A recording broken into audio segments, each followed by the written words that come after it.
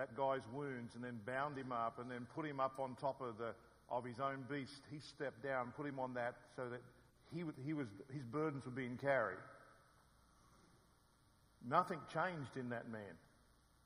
But what was put in him was going to do the job. And it eventually did it. And he which hath begun a good work in you will perform it until the day of Jesus Christ. What he's done in you, it'll come out at some point in time. Amen. It'll do his work. That's the faithfulness of God. Brother Boy, I love that little presentation and talking about that stuff. Fantastic. You opened up the thing and said, what did you say? Aloha? Brother Connor, ni hao. Now, we're going to have a vote here, which is the best greeting. Aloha, ni hao, buenas noches. Is that right? Do I get it? Buenas noches? Well, that's it, one? Jeremy's pretty simple. Good night. Good night. So we got aloha, ni hao, buenas noches. Good night. And ready? G'day. Which is the easiest one? Come on. The Australians are just so slack. We just shorten everything to make it so lazy and simple for everything. But look, I want to talk to you tonight briefly on this topic, which I've simply called "Giving is for Lovers Only." And I want you to. That song was all about it. The songs we sang is about what I want to deal with here. And I want you to think about one of the most famous verses in the Scriptures. And most people would have heard it, quoted it, memorized it, heard sermons about it, and everyone can tell me what it is? John 3:16. Obviously, as you think about that, and in the love gift that Jesus Christ provided, which was provided by God for the whole world, we've been given love in absolute abundance. And if someone said, if you only had one message to preach, what would you preach on? And I think every preacher would say, if I had one message to preach, I'm just going to preach about Jesus. He's the reason for everything that we do. It's all about Jesus. And when you look at that great passage there, it's right smack in the middle of that whole verse, that greatest verse deals with the Son. Everything's about Him. This is the love verse of this whole passage, and everything centers around Him. There's been no other verse that's probably contributed more to the salvation of souls than this verse. Children memorize it. It's affected millions of people. It was the verse of Scripture that Billy Graham read out when I trusted Jesus Christ as Savior back in 1979. And he put up here, he said, for God so loved, and he said, put your name in there. And I did, and I wrote it on this little card. I still have it to this day, for God so loved Robert. And I put that down there, and it just impacted me, and it's just descriptive of so many things. That whole text revolves around 10 words. God loved, world, gave, Son, whosoever believeth perish, have life. Which one are you going to take? And you think about when God started the creation, 10 times He said, and God said. When God gave the 10 commandments, He gave 10 commandments and 10 words. Everything sits here for us to understand. God is a God who wants to demonstrate to us that He has this incredible love for every single one of us. And everything revolves around the heart of God and His love for people. And I want to talk to you tonight on this idea that giving is for lovers only. Giving is for lovers only. You guys are getting involved with Faith Promise Missions. And you're going to get involved with giving towards helping people. And you've already done that in that area. And this text just reminds us, for God so loved the world that He gave. That He gave from there. And just think about for a moment who it is that loved this world. Just stop for a moment. Back up lock the door of familiarity. And I want you just to think through this. This is God. The eternal God. The self-existing God, the uncreated God, the needing nothing God, the God who's all-knowing, the God who's all-powerful, all-present, the God who revealed Himself in so many names, now comes out and said, I want to reveal myself in another incredible way, and I'm revealing myself in love. And when you think about missions and your revival for missions, if it doesn't begin with the concept that I'm going to be giving because I'm a lover, then I'm missing what the whole picture and the example of what God is about. And He describes His love with a simple word, a little adjective, little adverb in the beginning here. He turns around and said, for God what?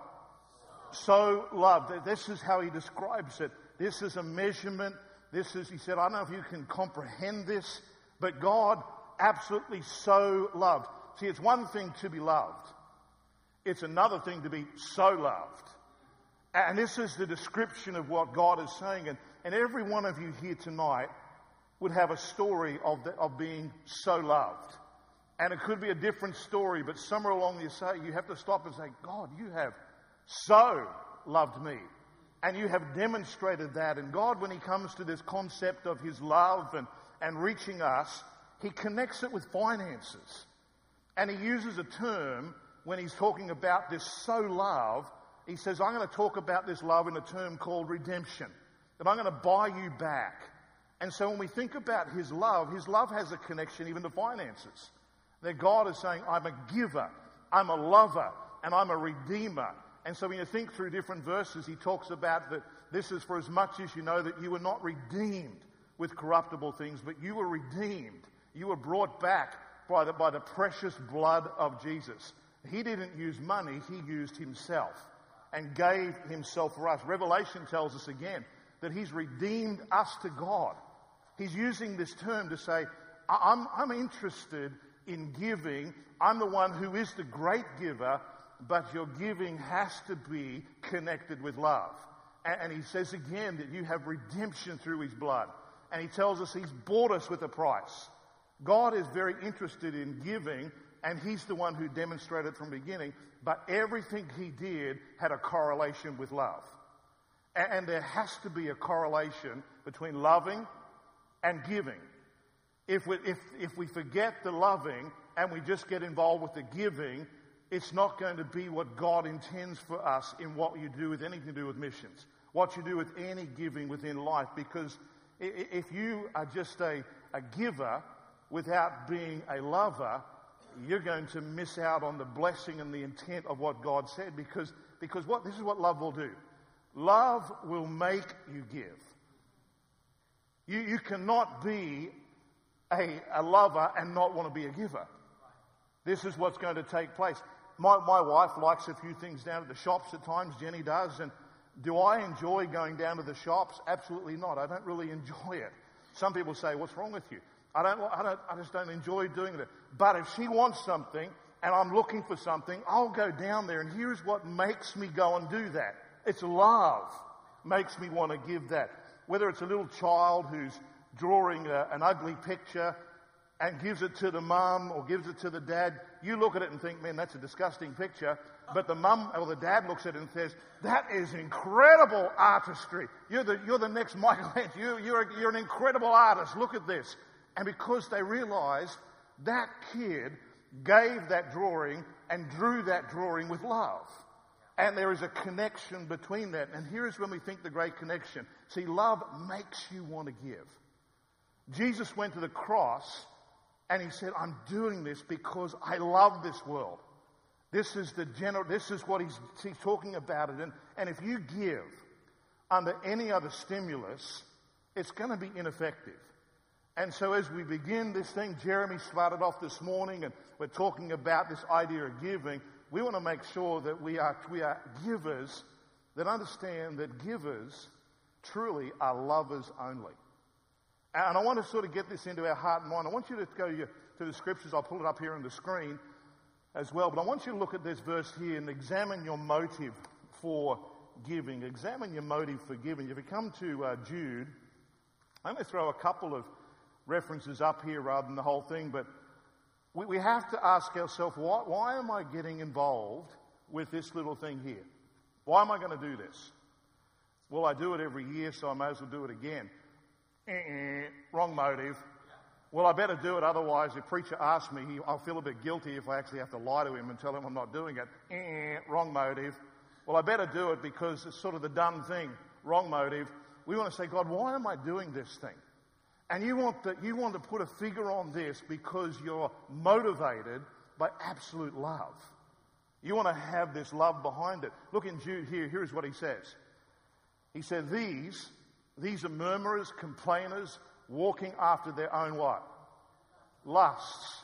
And having their mouths speaking great swelling words, having men's persons in admiration because of advantage. How that they told you, this is down to about verse 18 now, how that they told you that there should be mockers in the last time who should walk after their own ungodly lusts. These be they who separate themselves, sensual, not having the Spirit. And you say, what on earth that got to do with anything? I put that verse in there because it demonstrates something.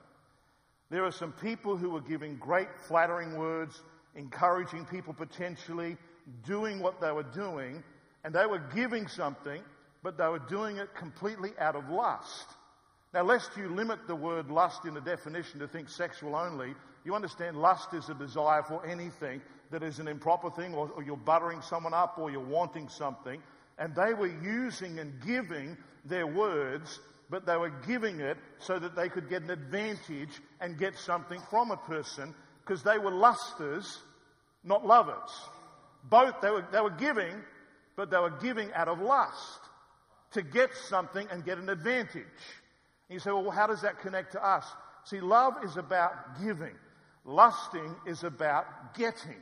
And there is a big difference between the two as you think about it.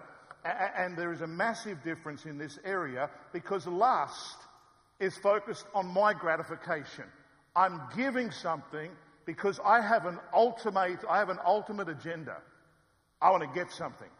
I want an advantage out of this. And sometimes you can be giving, but you're still giving out of lust. And that's the wrong motivation. You can get involved with this, and you can think about two people sitting here. You could have Zoe and Chloe sitting right here, and both of them could give. And one could be a lover, and one could be a luster, and they do exactly the same thing. They say they both put $10 down on this. And Sunday plate comes around, they both put $10 in. They both could give $10, and they've given, but one has been a giver who's a lover, and one may have been a giver who's a luster. And you say, well, what's the difference between it? See, what takes place is some people give, and they give hoping to get an advantage out of it. Hoping I'm going to get something back out of this. And here's what often happens with that. When I don't get the advantage that I'm intending through my giving, I eventually stop. See, lust, in whatever area where it's acted out upon, never lasts long. It wears itself out in different things. And I can show you two people. I can show you a lover and a luster, and in principle, they're doing the same thing in different realms of this world. And this is what happens. But one wears out and one lasts indefinitely because one of it is real love. And real love gives out of a love for that area, whereas some people, they don't give simply, they only give because they're looking for some advantage.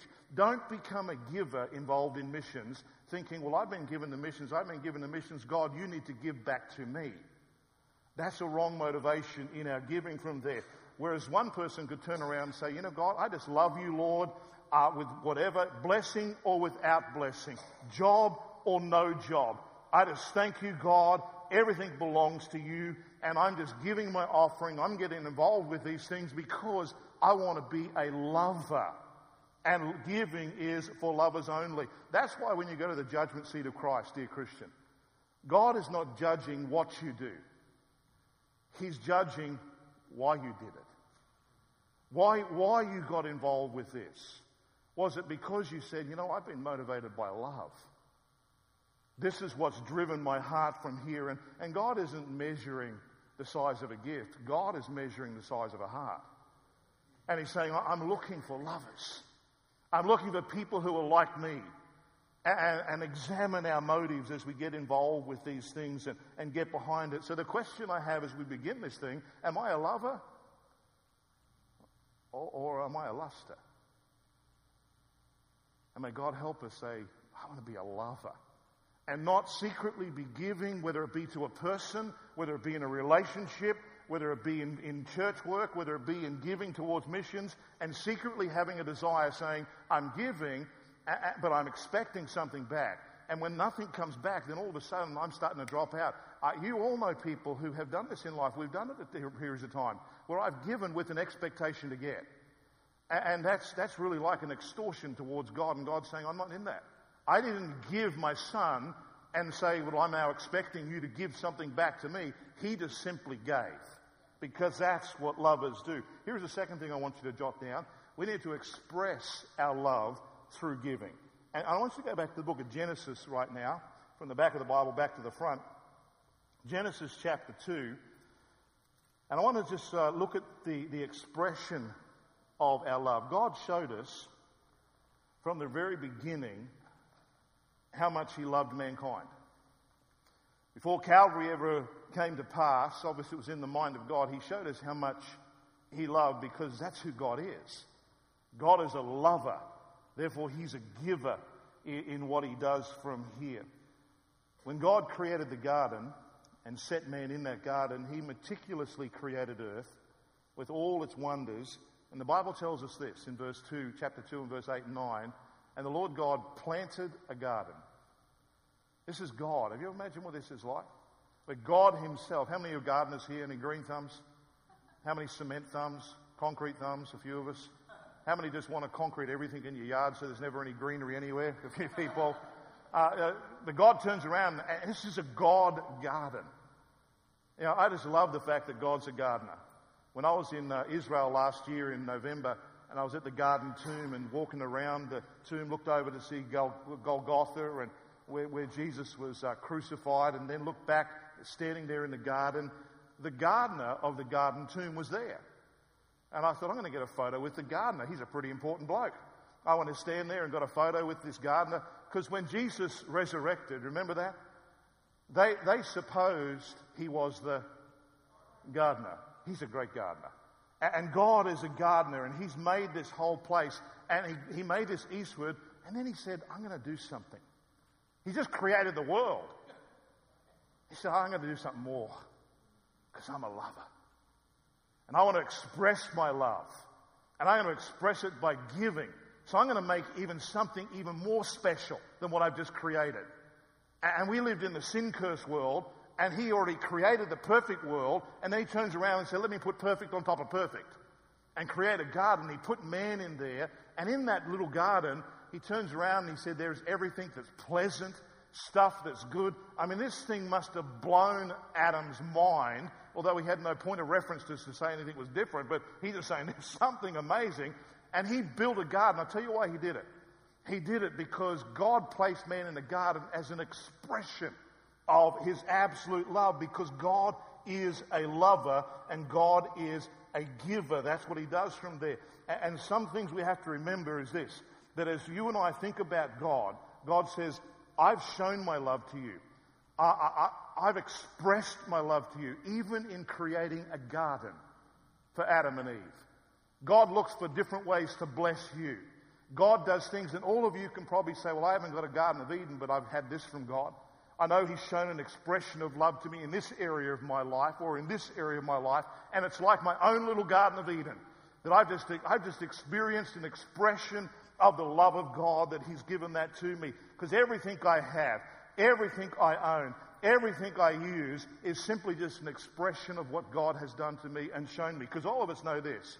No matter how talented you think you are or how gifted you think you are, any one of us could be in the crack house tonight if it wasn't for the love of God and his expression of love to us. Amen?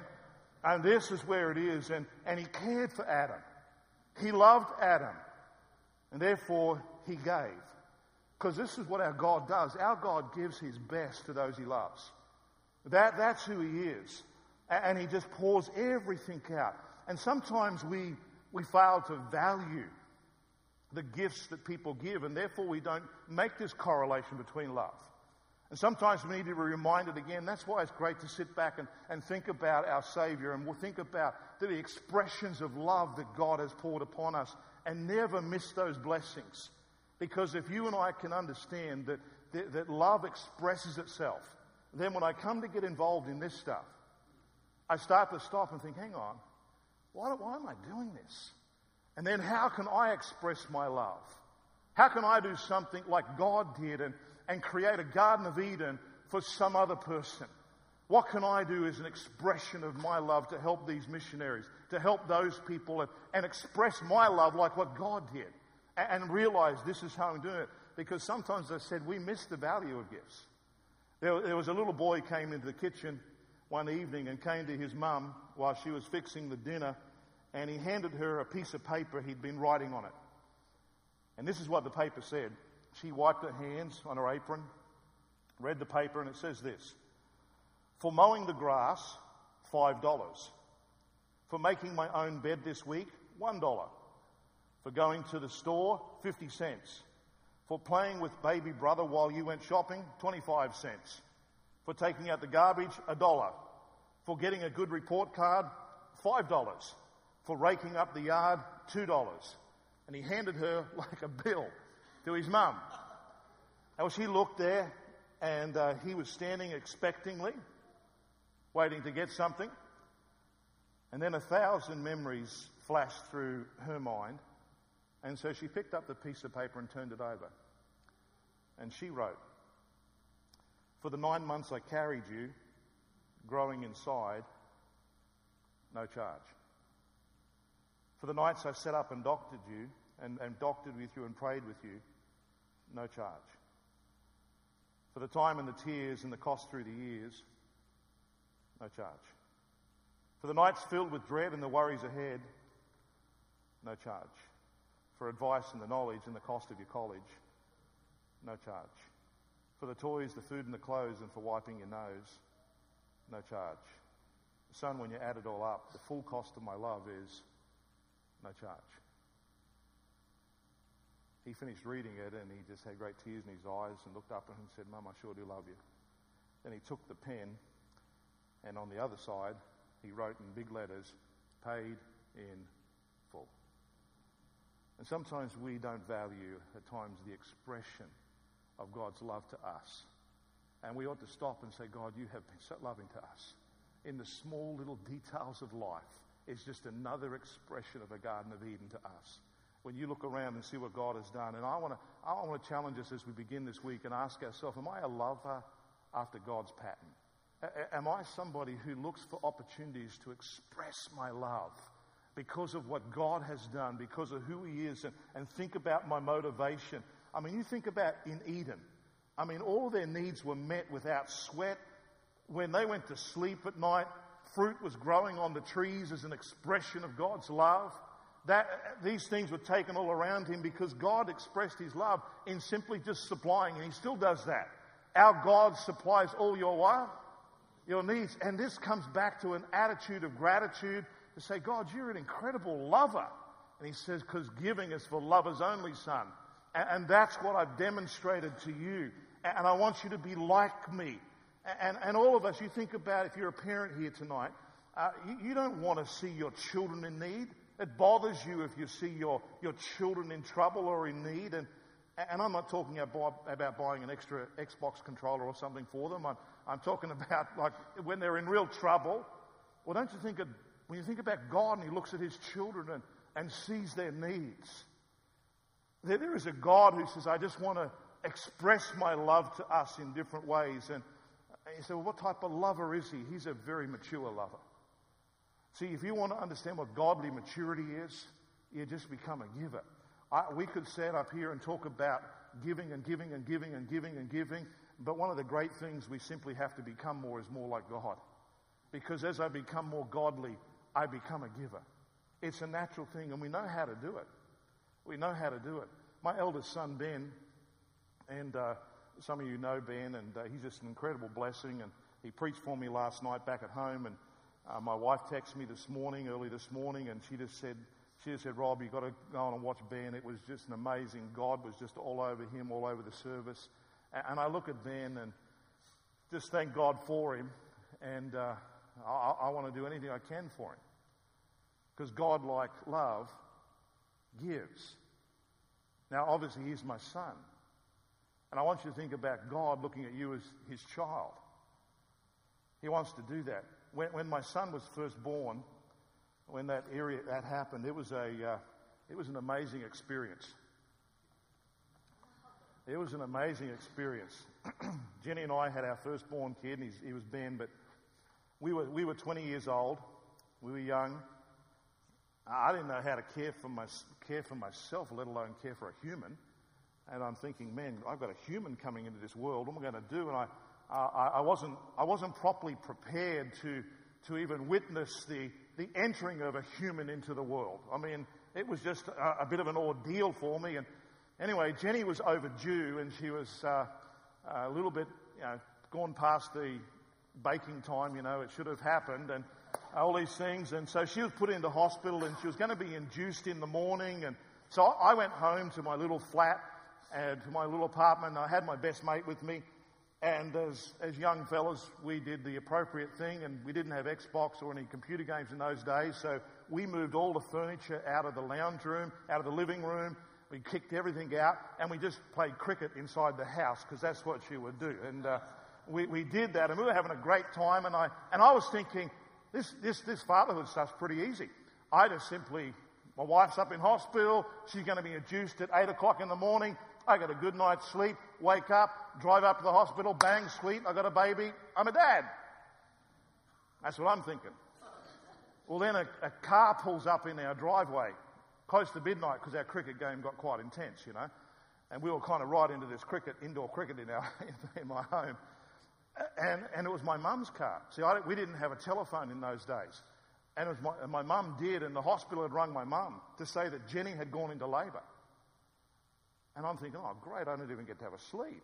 I mean, I was going to have a sleep. And now I've got to go. I got to go up there without sleep. Such a selfish individual, So I head up to the hospital, and I mean, it was an amazing situation, a very, very hard labour. She was in labour for 14 hours. It was a difficult birth, and then the doctor realised, they called the head doctor down, and he had to do certain stuff. And next thing, he's called students down, and there's like a whole range of medical students watching, and I was ready to charge admission fees. I was thinking, man, this is they're all out here watching what's taking place. And then all of a sudden, bang, the kid's born. And I was holding Jenny's head up and doing the breathing thing and that sort of stuff. And as I'm watching, and as soon as Ben's born, I dropped Jenny's head with it. I thought, what on earth? And it was just blowing my mind. And then for the next week, she's in hospital. And I went up each day, went home, good night's sleep, baby's in the nursery, and I started to think, this is a great setup. They just take care of him. Tell me when he starts talking, I'll see you then, and I'll be all done. Wonderful. They took care of him with a great life. And all of a sudden they said, well, now you can take him home. And I said, what? Where are we? What are we doing now? And then you can take him. Are you coming? And they said, and I'm saying, take him where? And they said, it's time to take him home from here. And I had to take him outside into the air. I'm thinking, I've got to take this little boy outside. What do you mean I'm taking him out? He's got to suck in real air. What's happening here? And I'm getting a little bit nervous as a dad. And can he handle it? And I remember carrying him outside of the hospital. And I've got him in this thing, and I'm carrying him outside. And someone was smoking a cigarette about 20 metres away, about 20 yards away from me. And I went, hey, I've got a baby here. Stop smoking. And I'm thinking, I've got to look after this little kid. And they're saying, what's wrong with you? And I go, what's wrong with you? I mean, this is a baby. Look at this thing. And we come to the car, and I said, Jenny, can we really put him in a car? I mean, this is a little human. Look at this little thing. How do we do this? And we approached the car, and I remember putting him in, and they didn't have baby seats back then, so we had to put the bassinet in and sort of weave what we could ever do with a seatbelt around it. And I'm thinking, this isn't safe. There's no way this is safe. And I'm driving down the road back, getting him back down there, and I'm looking in the rear vision mirror, looking back there, and I'm thinking, there's that little kid. Look at his little guy sitting in the back seat there. I mean, look at this. This is amazing. And I'm driving back, and cars are speeding, so I'm honking at them and thinking, hey, I've got a kid in here. What's wrong with you? And they're speeding by, and then I finally get him home, and we're home, and I wasn't prepared for all this, and there he is feeding from his mum. And I'm thinking, this is weird. He's sharing my wife. This is really crazy. This is nuts. And then Jenny said, well, Rob, and we set up a little room thing. And she said, you need to put him to bed. I said, hang on, what in another room? You mean you're going to leave this little kid in another room? What sort of mother are you? I mean, seriously. And so we put him in his cot, or I think you call them cribs, and he's looking up at me, and there's little Benny. And I said, well, okay, buddy, all the best. I'll see you in the morning. Rookie mistake. I should have said, see you in an hour. And, and I should have realized that. Well, the next few weeks, I'm just wondering what on earth happened here, and our whole lives have changed, and something new has emerged, but we just simply gave to men. And whatever it was, my focus had changed, and it was just all about that. And the only thing I could do was express my love through constantly giving, and he could never give anything back. He's a little kid. And all I could do as a dad was just do anything I could and just give time and sacrifice and everything. And I did it because I had a duty. I did it because I didn't want my wife to get mad at me. I did it because I didn't want to look like a bad dad. I did it because I wanted to have a good reputation. I did it so my brother and my sister would think I was a good person. You know why I did it? I did it because I loved. So we know we can do this because we do it with our kids. And so when I think about this, what my giving does and what happens is I expose my love by my choices. When you come back to that passage in Genesis, and you read through chapter 2, God turned around, and we know the passage, and he said, you can have everything but one tree. He said, I'll give you everything. I love you. But that one tree, don't touch that. If you eat that portion, which is my portion, you're pushing me out of the place that I ought to be in. And your discipline over this one tree is going to show your love for me. And you'll expose your love through your choices. Paul later wrote, and he says, I'm talking about giving, and he said, I want you to prove something. I want you to prove your sincerity. And I want to see that you prove the sincerity of your love by what you choose to give to. I was in Beth Shean, which is a place from Capernaum. You walk from Capernaum down as you're walking back down. If you're going to walk the journey that Jesus walked down to Jerusalem, bypassing getting around Samaria. And I was walking through Beth Shean, and the guide was with us, and we came across some of the big Roman columns. It was an incredible city, the ruins. And he said, I see down here, it's got this statement, Sincera. Sincera. He said, do anyone know what that means? And I'd read about it. And I said, that means sincere in Latin. He said, it's true. And what they used to do was they would carve different pictures of carvings of emperors and carve things. And if it was a pure carving that had no faults in it, they would write sincere. If it was a bad carving, they'd fill it up with wax, so it would sort of where there was mistakes in it. But if it was sincere, it was just complete and pure. And God's saying, I just want to see whether you're fair income, whether you're real. I want you to prove this. And you'll prove your love. And you'll expose yourself in what you do and how you show your love. You know when you fill this thing out? When you fill this out, it's exposing something. It'll expose you. Now, no one will see it. God, you do. And I'm not saying that to guilt anyone. I'm simply saying this is what we do. What you do for your family, what you do for those in whom you love, you expose yourself. The devil comes along to Eve in that garden and seduces her. Seduces her through words, knowing that women love to communicate. And he communicates, talks. And he basically says, I want you to put yourself first. She does. And she was deceived. Then Adam had a choice. Adam had a choice as to how will he place his love. Do I love my wife? Or do I love God? And he loved them both. But he had to make a choice as to which would come first. What a choice. Do I let my wife die? Because God said she's going to die. She's eaten that thing. And do I keep you first, God? And it's not that he didn't love God. He did. But God never came first. And we are all suffering the consequences of that choice. Because our choices expose our love. And it exposed them. Adam, you could have everything, but just not that one thing. Because the moment you take that one thing, you've exposed your love through your choice. And you don't love me first. See, giving proves some things. One of the great stories of giving is the story of Hosea.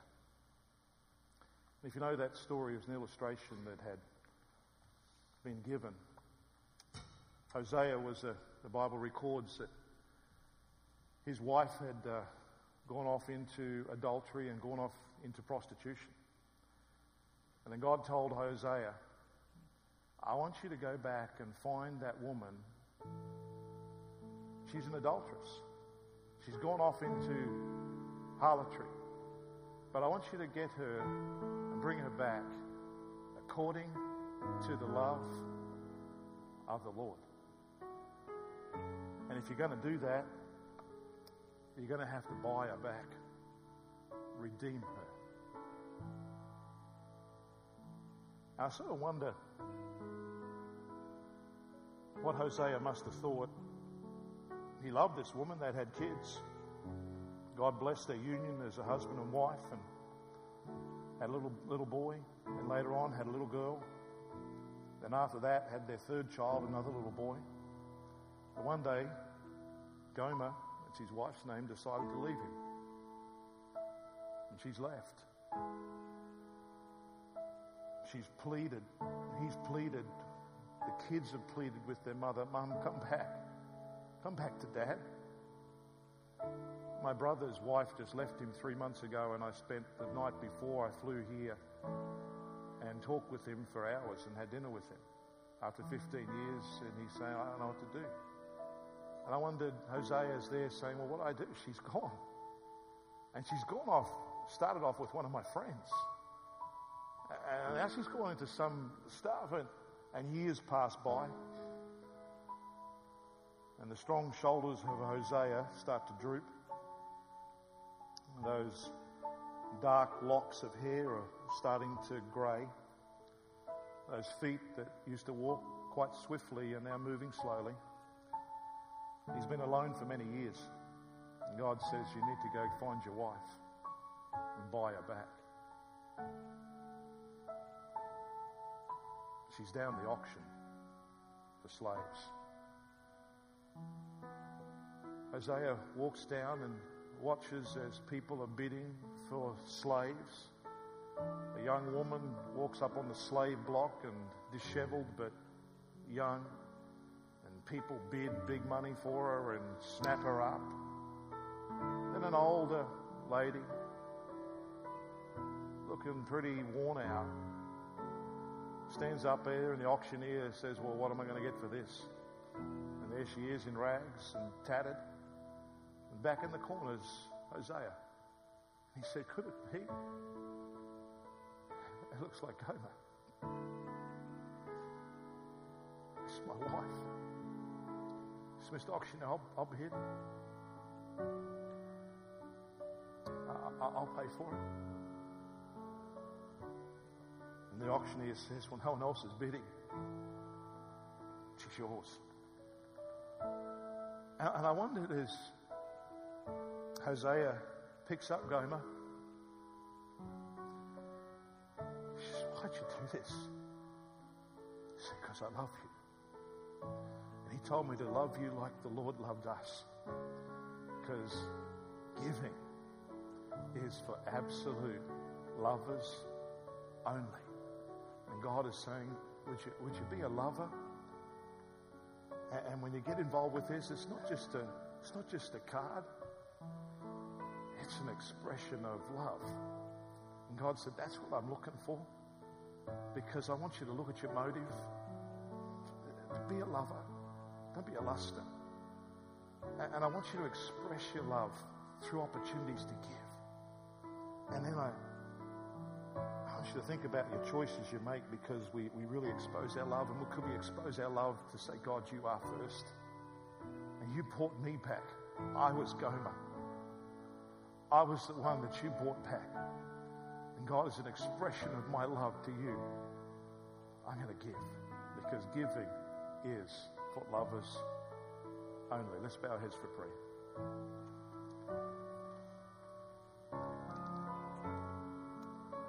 I think as we begin this conference today, Jeremy's told you really stories that were expressions of people's love for him. Brother Billy got up and spoke about the cost to look after a building. People have given to help towards that, and may gifts that are given be given as expressions of love. Say, God, I want to be a lover. Help me be a lover like you. Help me be a lover that loves like you do. Help me be a Hosea that wants to reach out to people whom you love. Help me give expressions of love. Father, we just thank you again for your word. Thank you for the illustrations. Lord, thank you for what we learned from Adam and Eve and the consequences of our choices. And Lord, thank you what we learned from Hosea and his wife Gomer. And God, we just ask that you would help us this week be lovers like you. And God, help us understand that you loved, therefore you gave. And Lord, we ask everything we do this week, we'd examine it and filter it through that lens. That God, I want this to be an expression of my love. Why don't we stand together? And I didn't plan on giving an invitation, but I don't see how you cannot give an invitation. I know I need one. If you do, let's take a couple of minutes. Feel free to join me at the altar. Just ask God to begin to continue this work in our hearts. Givers is for lovers only. What a powerful message.